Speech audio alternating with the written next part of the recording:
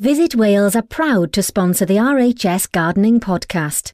To find out more about Wales's beautiful and historic gardens, go to visitwales.com/gardens.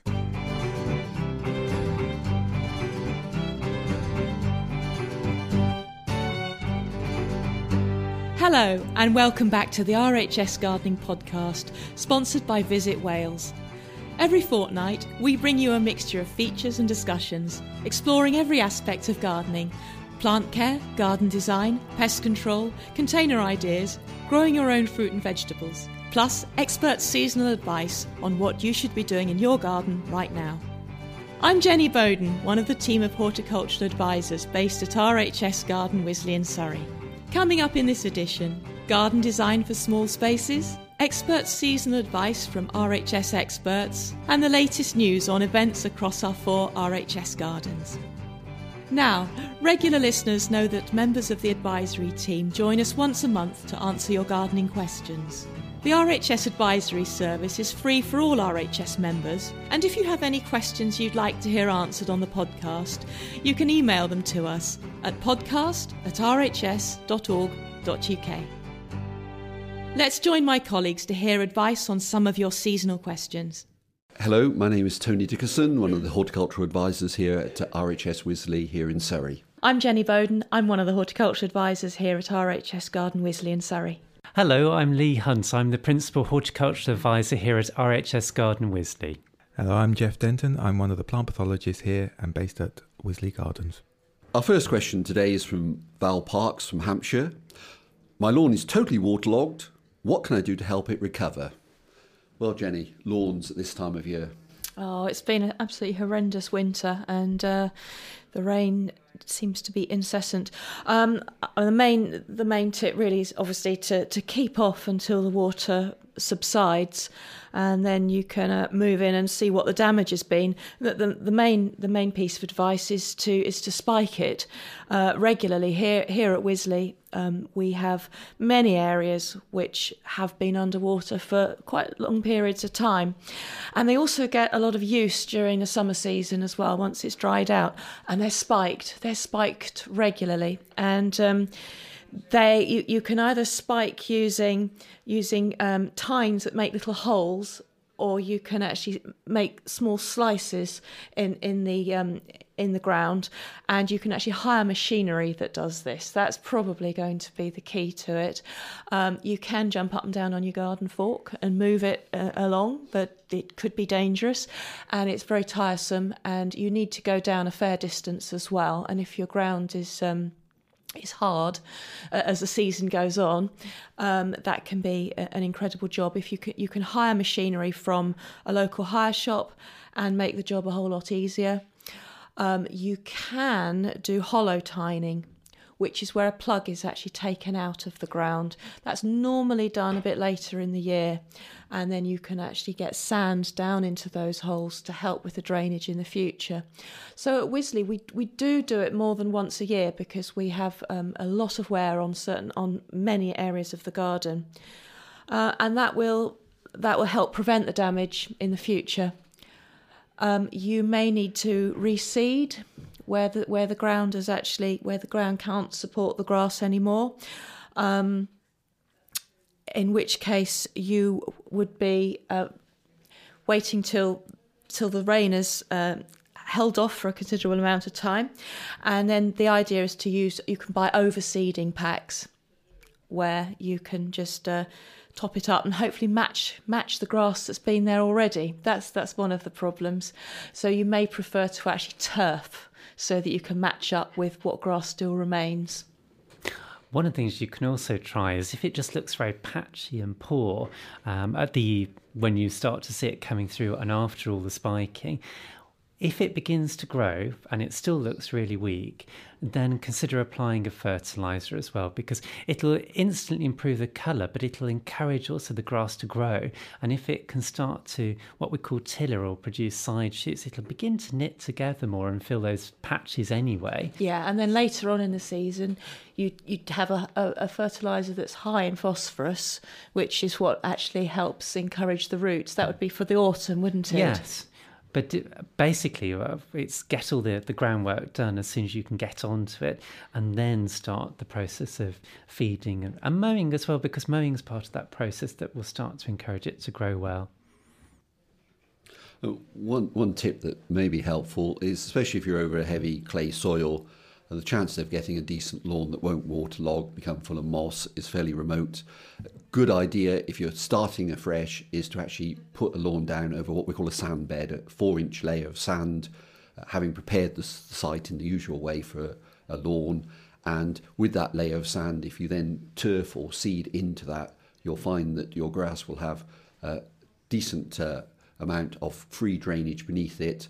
And if you play golf or you look at football on the TV or elsewhere, you'll notice professional playing surfaces these days rarely flood because they're always over a thick layer of sand, as well as an awful lot of extensive drainage. We have a letter from Lorna Downing.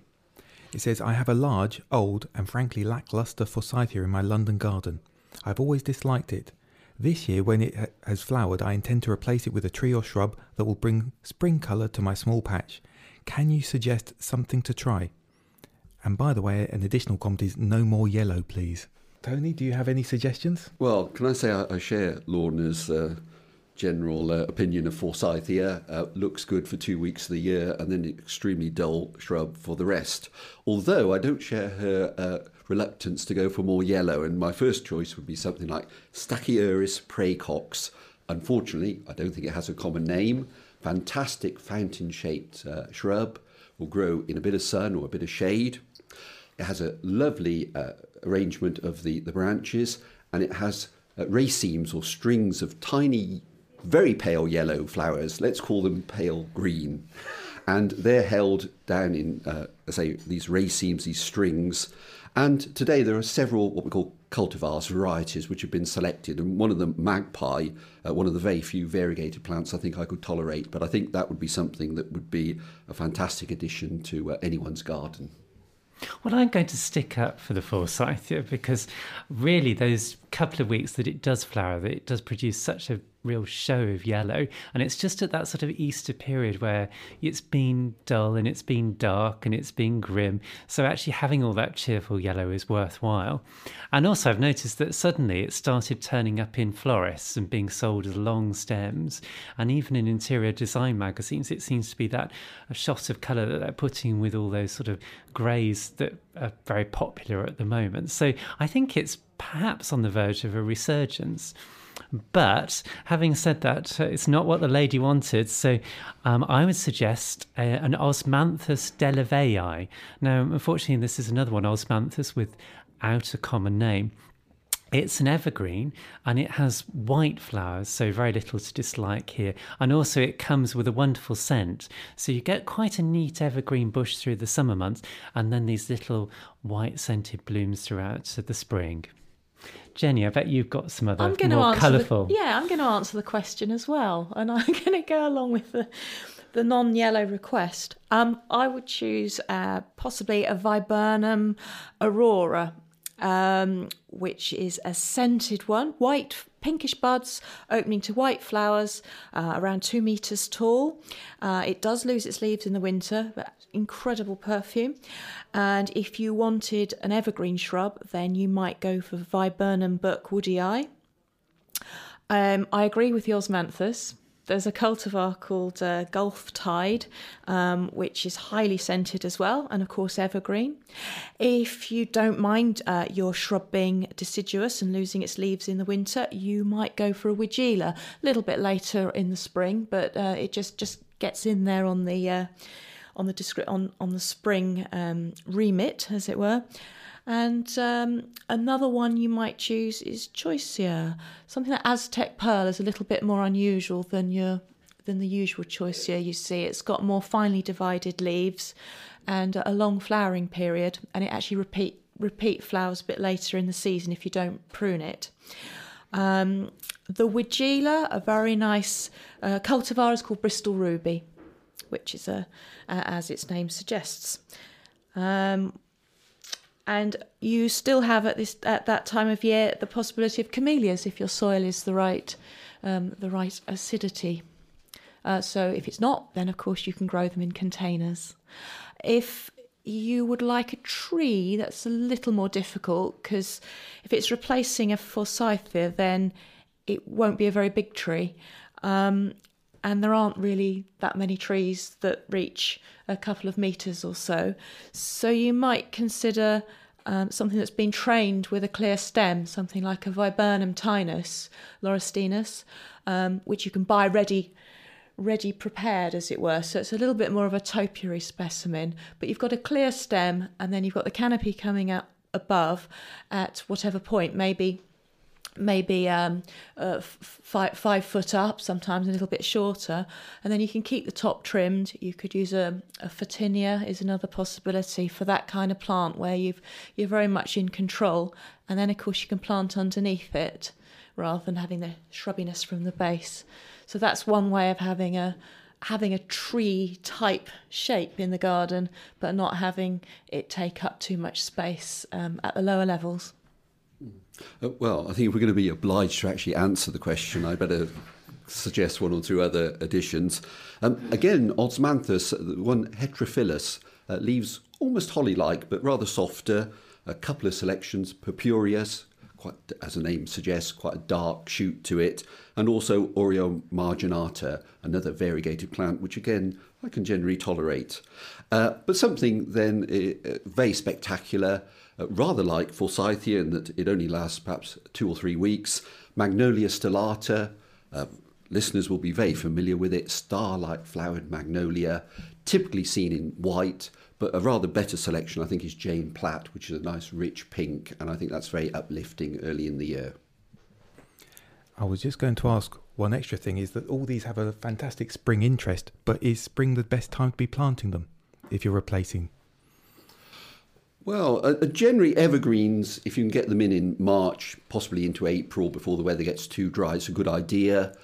Often with deciduous shrubs and trees, planting over the winter when they're dormant is ideal. But again, with container-grown stock, if you're getting them in early enough and paying particular attention to watering, it's the one thing people worry about feeding newly planted trees and shrubs, but it's watering once a week. If the weather's dry, put a bucket of water on them. That's what will mean they survive even severe heat wave. Simon Allsop's emailed from Paisley. I'd like to start making my own compost. How do I start?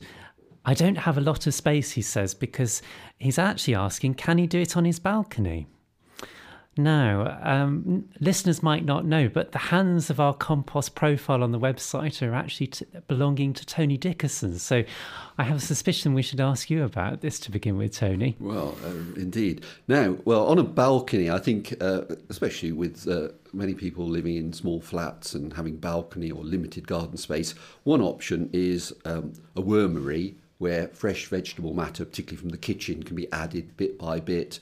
You can actually buy kits from garden centres and mail order, and it's one way of actually producing compost in a very restricted site, often with just limited household waste. So that's an option there. As for composting itself, I'm not sure a balcony would be my choice. So I say, if it's mainly kitchen waste, I'd certainly go for composting using a system which uses brandlings, tiny worms which live on fresh vegetable matter and break it down. But if we're looking at composting in larger gardens and so on, then what would we be considering there, Jenny? The most important thing is to make your compost heap a reasonable size. A metre cubed is the minimum size, which is why composting on a balcony is probably going to take up most of the space on the balcony. But you've got to get enough heat into the compost heap. That's the key. And 1 metre cubed is about the minimum. You're always going to get corners that are cooler, and you're never going to kill all the weed seeds, even in a metre cubed. It's doubtful. It may be possible, but it's doubtful. So anything upwards of that size is going to be perfect. And you're really looking to put in about 50% carbon-based material and 50% nitrogen-based, which is all the soft stuff, all your clippings, all the soft clippings from the garden, and lawn lawn clippings, etc. And then you balance that on your kitchen waste, and then you balance that with prunings, preferably shredded, and dried up leaves, etc. But for the balcony, I think the wormery is a fantastic idea. And there's two benefits. You've got the compost itself, which you can use as a soil conditioner. You can use it in your containers as part of a compost mix. And you've also got a liquid fertiliser. You get compost tea, and it's a very good it's a good stuff. But you need to dilute it 10 parts water to 1 part compost tea, and that can be used as a multi-purpose fertiliser. I mean, the worms work best when the temperatures are a little bit higher, around 10 degrees, but not in high summer where it's above 30. So you want it in quite a sheltered spot, the wormery, and they'll keep you well supplied in those temperatures with compost and compost tea. We've got a question here from Sophie Thomas, and she's in Dorset, and she says, I started my tomatoes off early this year to get an early crop. They're currently 6 inches tall and looking a bit on the poorly side. What should she do with them now? Now, what might have gone wrong, Lee? I think it is actually really, really tempting to get them sown too early, because they're one of those things that wants nice, consistent, warm conditions, lots of light.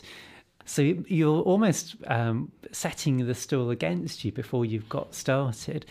And I do wonder whether they've just literally suffered from those conditions where there isn't enough light. So for the time being, I think it's a case of just keeping a careful eye on them, trying to provide as much light as you can, keep turning them round, and keep them moist but not soggy.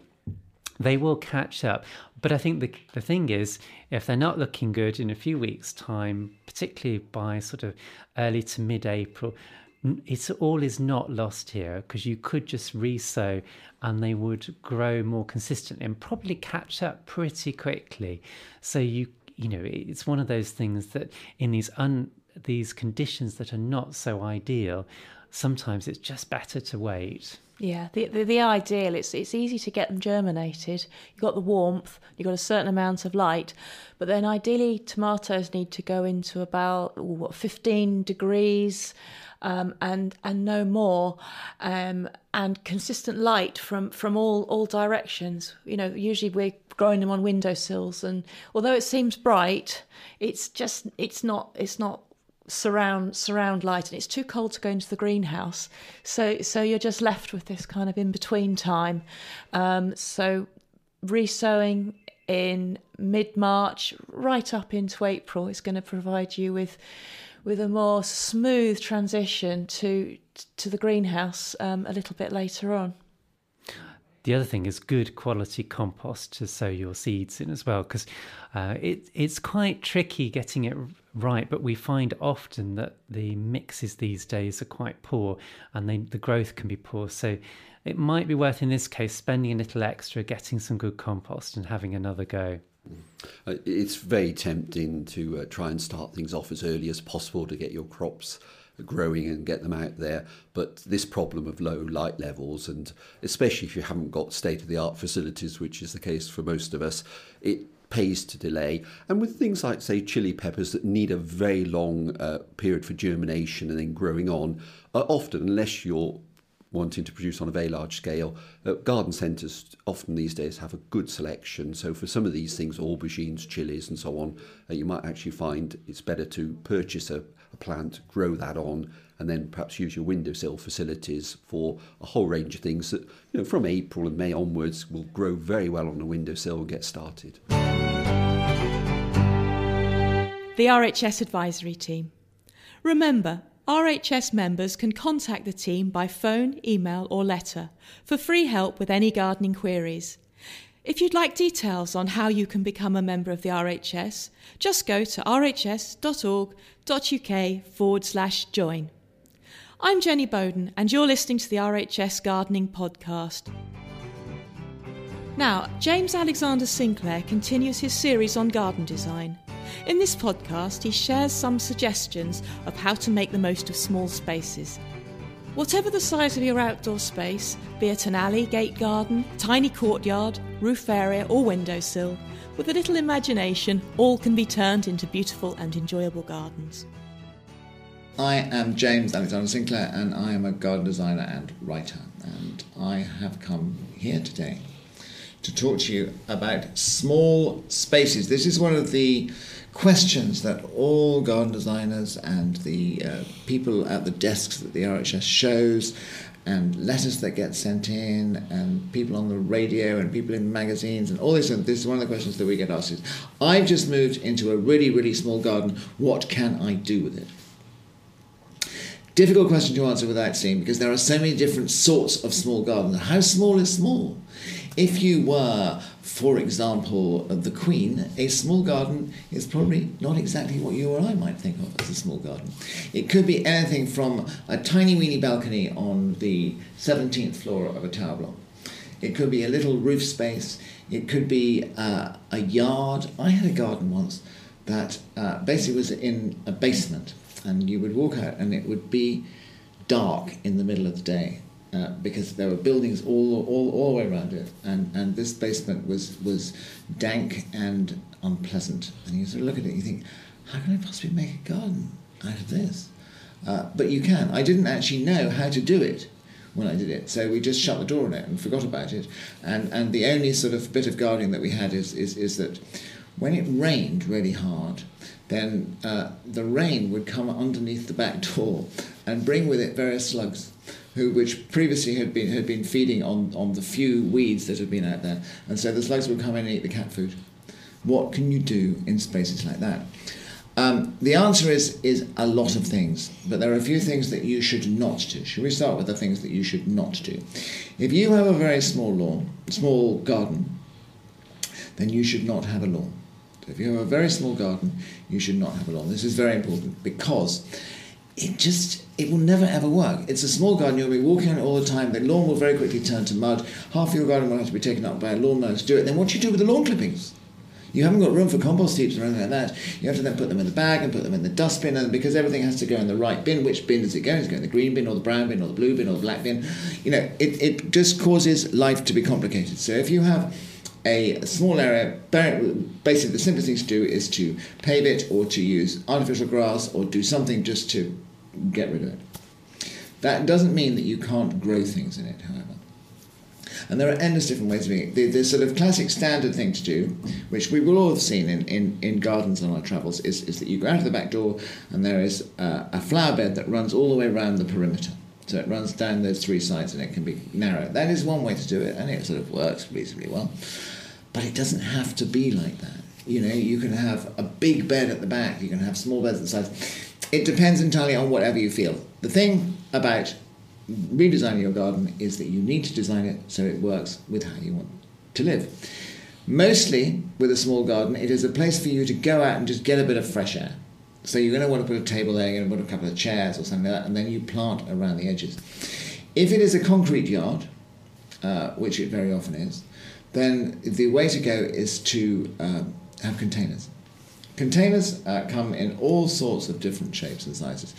You can have conventional flower pots, which could be in terracotta or wood or metal or anything, or else you can build yourself some raised beds, which again is a very simple thing to do.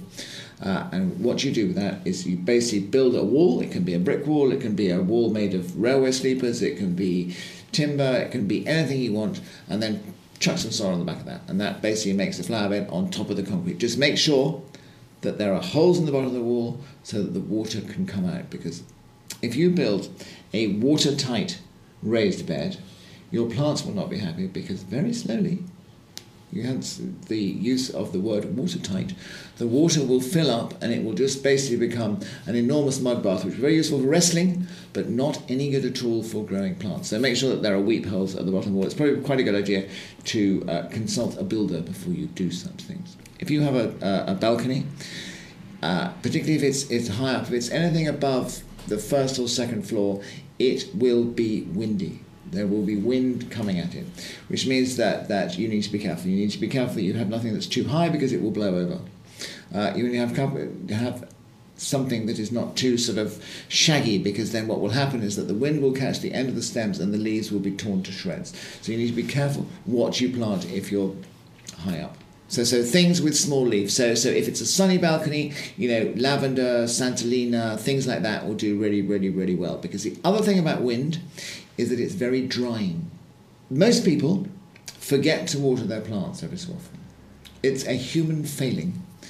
They also tend to go on holiday, which is another human failing, and their plants have to survive. So you have to think, okay, I live high up, it's windy and it's dry. What can I plant that will survive that? And the way to deal with any sort of planting choices, you think, where does this plant come from? Where would it live in the wild? We come back down to ground level, and the very smallest space that you can possibly get is people who don't have a back garden, and all they have is basically a front doorstep. So you've got this sort of little tiny patch where you're waiting and thinking, oh my God, which pocket did I put my keys in? And you're fumbling through and the shopping is sitting on the floor. And, that sort of moment. There you probably only have room for one container. Make sure that container has got something in it that will give you enormous pleasure. And my favourite plant for that situation is an evergreen shrub called a sarcococca. And sarcococca is one of those plants that have far too many C's in it. I'm not even going to bother to try and spell it for you, but sarcococca. So there are a number of different sorts, but the two that you should think about are Sarcococca confusa and Sarcococca hookeriana. So it's an evergreen shrub, so it's going to look quite nice all year round. But again, be adventurous, have fun, and do whatever you feel you want to do. Garden designer James Alexander Sinclair. A great place to find design and planting inspirations for your own garden is at an RHS garden. As an RHS member, you get free entry to all 4 RHS gardens: Harlow Carr in Yorkshire, Hyde Hall in Essex, Rosemoor in Devon, and RHS Garden Wisley in Surrey. Here are some current attractions and events to try out in coming weeks. Come to RHS Garden Hyde Hall on the 8th of March from 11 a.m. to 1 p.m. for a workshop on what you should be doing in the garden during March and April. Let RHS experts guide you on topics such as staking, planting, lifting and dividing. Do you want to learn about pruning shrubs to create plants with excellent flowers or leaves? If so, come to RHS Garden Rosemoor on the 14th of March from 11 till 12:30, where RHS garden expert John Webster will be demonstrating great gardening tricks to turn an untamed jungle into an attractive oasis. Come to RHS Garden Wisley on the 17th of March from 9:30 till 4 for an exciting Plants for Bugs event by the RHS and Wildlife Gardening Forum. In the morning, see what the RHS have discovered in their 4-year Plants for Bugs study. In the afternoon, have your say in a workshop event around further research in selecting plants for wildlife. Finish the day with a site tour of the Plants for Bugs trial plots. Details of all these events, as always, are on the website at rhs.org.uk/gardens. For many gardeners, the arrival of March is the moment they shake off the winter sluggishness and start tackling those crucial spring jobs. So what should you be doing now? We asked experts and nursery people at the RHS London Plant and Design Show for some suggestions. Rosie Hardy from Hardy's Cottage Garden Plants up here at the halls. Everything's looking really good. And really at the moment, things are just starting to perk up, come through, and you need to be looking at whether or not you've remembered to take things like the dead old leaves off certain things, especially your epimediums. This is key time. We're just getting warm weather. If you miss it by, even a couple of days, if you don't slice off the old brown epimedium leaves now, in 10 days' time, new stuff will be coming up and it's really, really difficult to get that cleared away. And then you miss seeing the beauty of the fresh new leaves and the flowers coming through. Hi, it's Christine Skelmersdale from Broadley Gardens in Somerset. Spring's coming. It's really beginning to show. The daffodils are coming out and I think perhaps it will finally dry up. I suggest that perhaps at the moment you go out and just enjoy what's there. You can't do much about things like daffodils, but your snowdrops, once they finish, you can start dividing those, split them up, and start making new clumps down to small handfuls of 5, spread them around, and next year you'll have twice as many or 3 times as many. The other thing you can do similarly are your aconites. And then, of course, there's summer. You can start thinking about planning for summer. Hopefully we're going to get one eventually. Lilies for pots. There's lots of short lilies, perfect for pots with wonderful scent. Or you can put some of the taller ones like regale into the garden. Or even add things like gladiolus, callianthus. I love to fill the good old acidanthera and put it into the border where my tulips have finished flowering. So I've got late colour in August and September. Hi, I'm Robbie. I'm the propagator at Craig Farm Plants in North Wales. And something that I'm doing at the moment at Craig is I am sowing what's left of my seed for the year, basically so that I can catch any last frosts that we might have that will force that seed to come into growth once the weather gets a bit warmer. With all of my seed, I keep it all in tubs outside, and that cold stratification process basically brings it into life in the spring. So things that I'm planting at the moment are, I'm doing the end of any sorbus any sorbus seeds that I've got available, some linderers, but also starting to think about sowing hardy geranium seed and some other things like that, maianthemums, polygonatums, anything that I've just got left over from the winter that's held on to its fruit.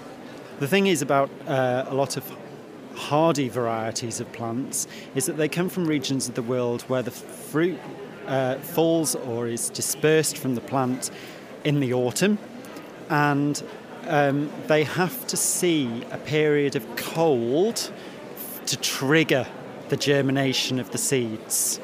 And so the way that we grow our seeds at Craig Farm Plants is to make sure that everything sees that period of cold, because of course the plants that we grow come from altitudes of 3,000 metres above sea level, where they're going to see really, really hard winters.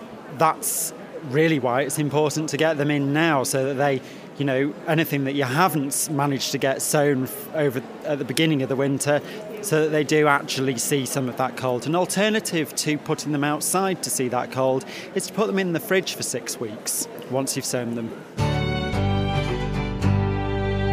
You can find more gardening tips and guides to seasonal jobs in the garden on the RHS website, rhs.org.uk/gardening.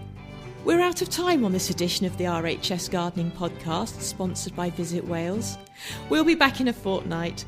Until then, remember to follow us on Twitter at @the_RHS and like us on Facebook. For now, from me, Jenny Bowden, and the podcast team, goodbye.